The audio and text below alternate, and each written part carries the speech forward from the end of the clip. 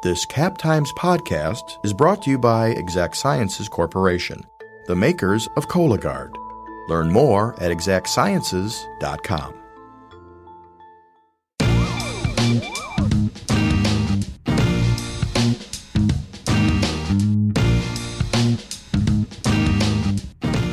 Welcome to On the Cover, a weekly Madsplainers feature. I'm podcast producer Natalie Yar, and each week I sit down with the reporter behind our latest cover story to find out why it matters.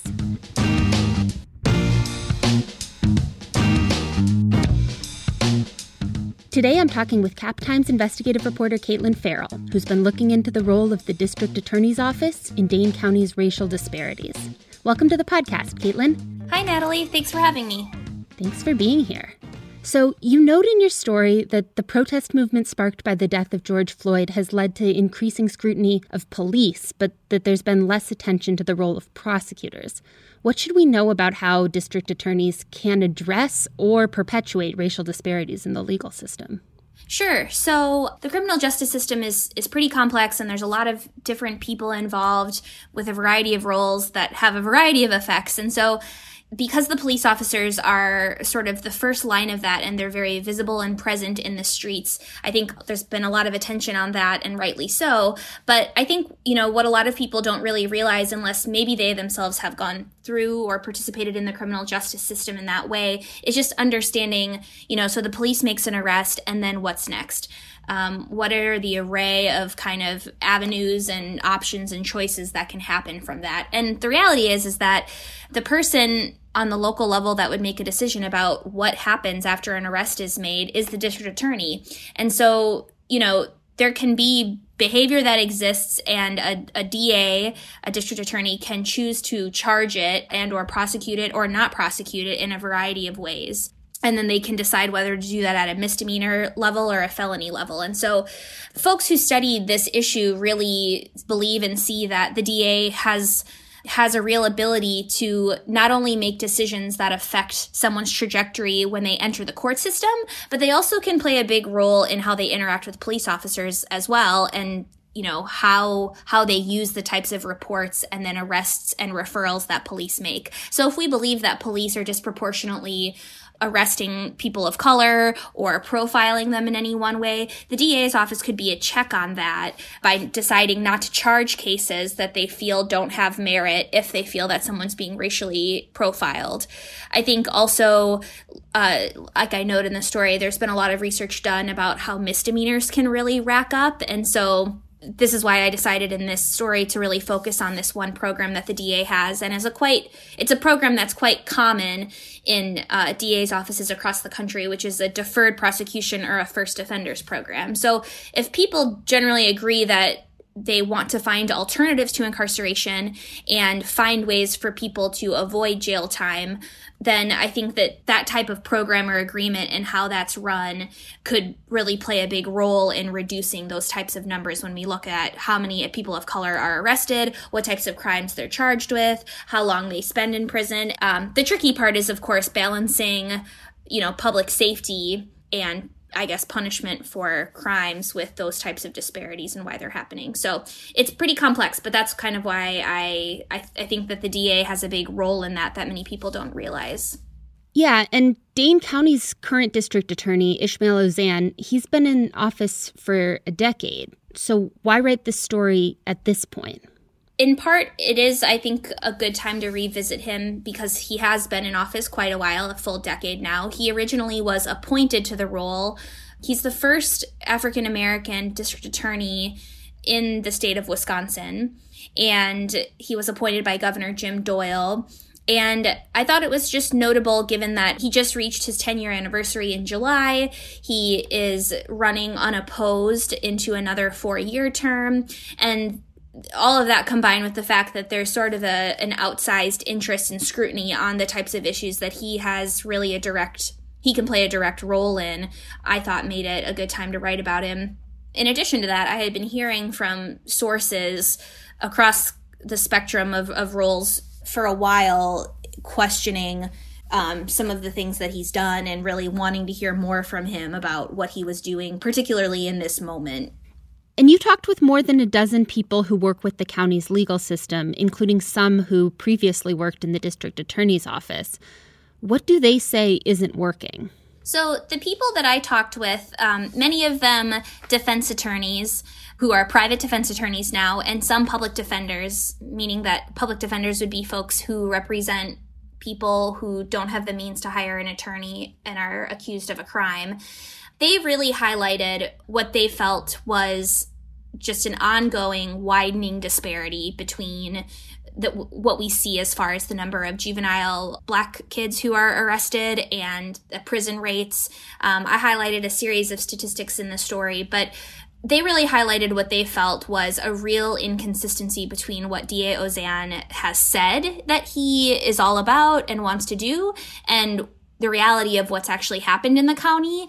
And then again, how that reality is related to the policies that his office has promoted and perpetuated over the last decade. And so the argument that many of the sources I've spoken to have talked about just is that, like I had mentioned before, it's that the DA has a lot of latitude to make sweeping changes in how he's deciding to charge cases and how aggressively he wants to try to, how aggressively he wants to try to divert people of color out of the criminal justice system and the way that he wants to do that. And, those types of policy decisions, as I think we'll talk about later, has started to happen in some DA's offices across the country. And they're really quite controversial in many ways. I mean, I think that, again, there's a balance between, trying to rightly, in his view, punish people for crimes they commit, preserve the public safety, and also represent the rights of victims who are the victims of these crimes, but then also really trying to get at the root causes of what's causing crime and, again, try to really limit and close that gap. And so, the big grievance that the folks that I talked to have is just that he is not, as they would define it, a progressive prosecutor, meaning he's not a prosecutor that recognizes what we're doing right now doesn't work, and he's not really willing to make sweeping kind of innovative changes to really find a different way. And so that kind of hypocrisy that they identify is really what they say is really going wrong. Got it. Because Auzenne talks about racial disparities. This is something he has made a campaign point before?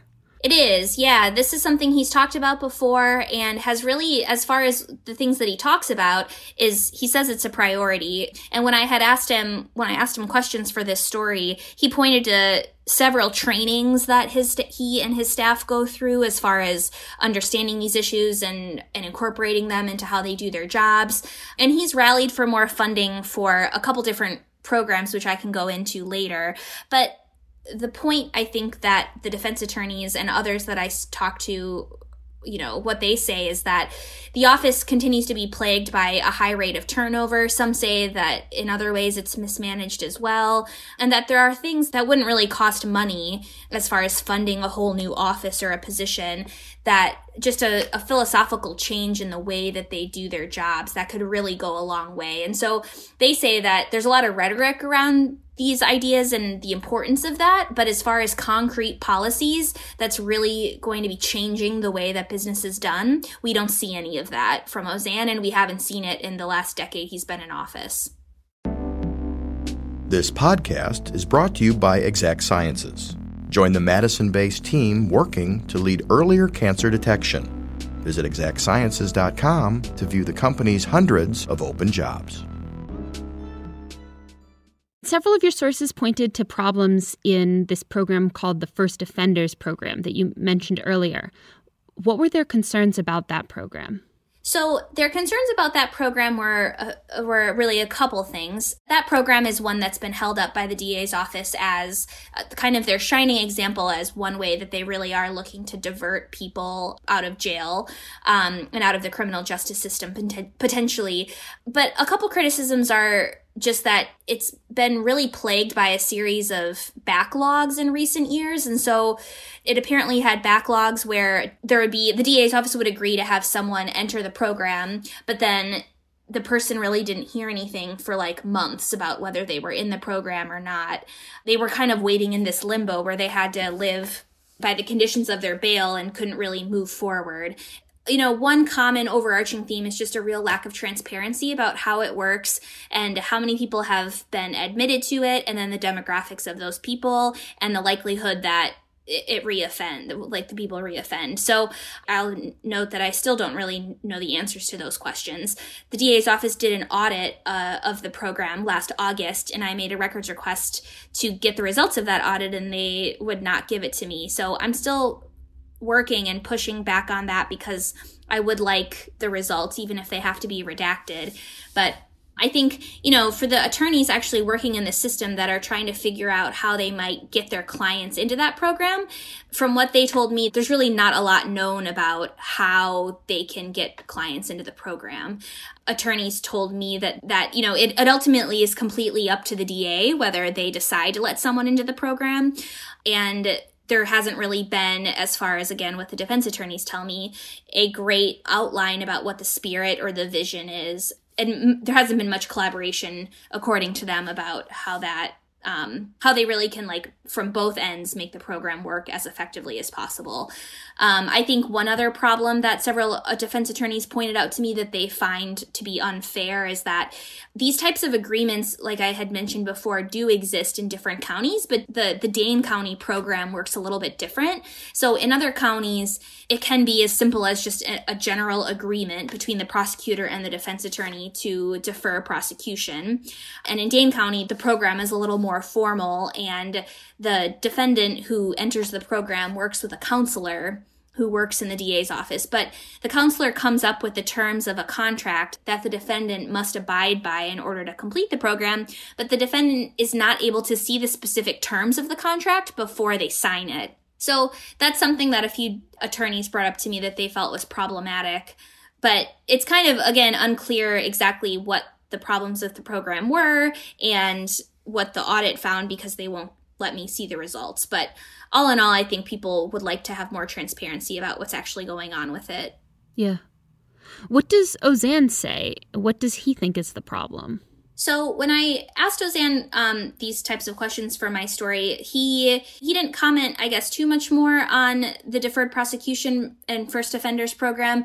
He did say that he denied my request for the audit because he said that the audit contained specific information from cases who had gone through it, and that releasing it would hurt the program as it currently exists and also hamper rehabilitative efforts for the future, and potentially it could harm public safety. So when it comes to the types of policies his office is enacting to combat the disparities, he pointed to a variety of trainings, like a whole list of trainings that he and his staff are doing that they had done starting in 2018 and that they plan to do through this year and into the next year so that he and his prosecutors can be more equity focused and be up to date with those types of policies. He also highlighted that he has asked the county for funding to hire a social justice coordinator, which could be really a central point person in his office to make sure that the office is really up to date with best practices for how to deal with these types of issues and that is forward thinking in that way. I highlight one case regarding the deferred prosecution program where a former judge even found that it was pretty inconsistently and unfairly used. And the DA actually admitted that he was wrong in that case in offering that defendant the deal the way that he did. And he also acknowledged that he felt that outside of his office in particular, he could do better when it comes to really working on these issues, and that he plans to do so.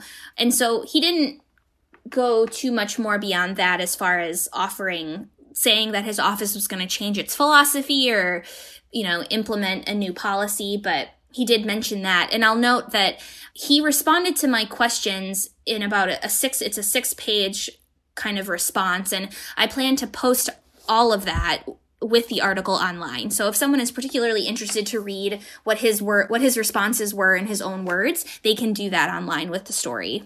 That's very interesting. And his critics, what do they think of what he's proposing? So the common criticism of him is that it's often just vague and not a lot of specific concrete changes. It's unclear if he's going to be able to get money to hire the person that he wants to hire.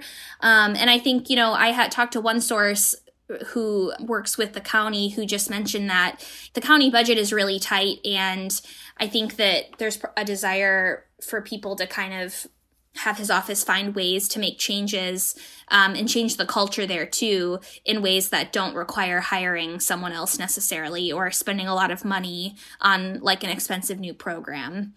And you mentioned before, this wave we hear about of progressive prosecutors taking office across the country in places like St. Louis and Philadelphia, but that Ozanne's critics say they would like to see him being more progressive. What are some of the kind of signature steps some of these quote-unquote progressive prosecutors have taken that they'd like to see here?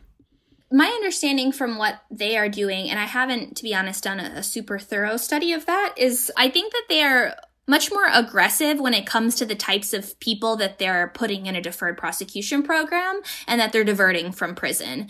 I mentioned, places like the former DA, I think from Ferguson, Missouri and Philadelphia are like taking not just maybe offenders that have very low level types of allegations or crimes against them, but really people that have more serious types of crimes and trying to find ways to divert them as well.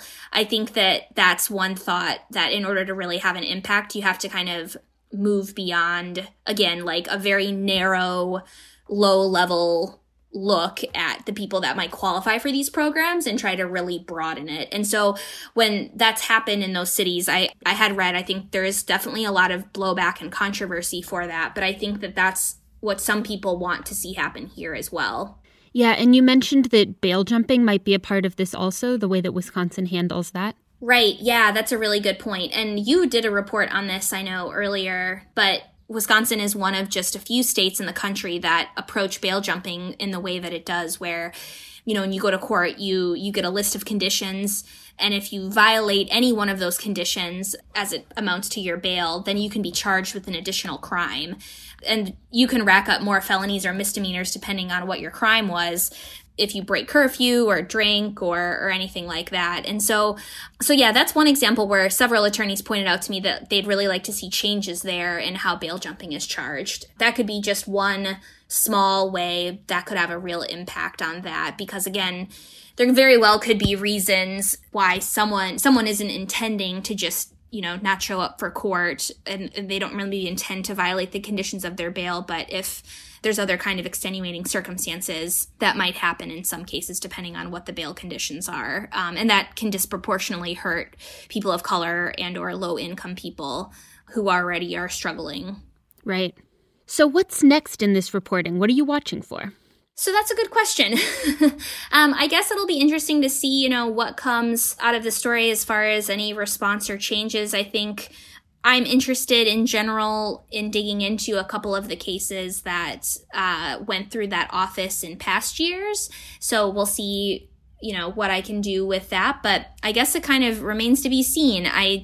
In my reporting, I kind of jump from one topic to the next. But I know that you've done a lot of work on good work on bail jumping, but that is an issue that I am interested in. I wonder if there's more to be done as far as that as well, because I think that seems to be something statewide that really contributes to this problem, the way that DAs charge it.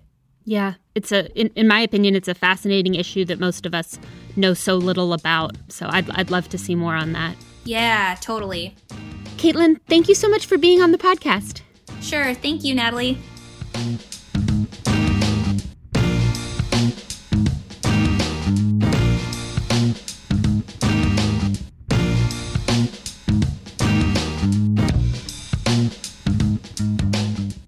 Thanks for listening to my conversation with Cap Times investigative reporter Caitlin Farrell, whose reporting takes a close look at the policies and institutions shaping life in Wisconsin. Tune in next week for a conversation about our next cover story. If you enjoyed this podcast, please subscribe to The Madsplainers on Apple Podcasts, Stitcher, or wherever else you're listening, and leave us a review while you're there. Also, be sure to check out our other podcasts, including The Corner Table, all about food and drink in Madison, and Wedge Issues, all about state politics. Until next time, thanks for listening.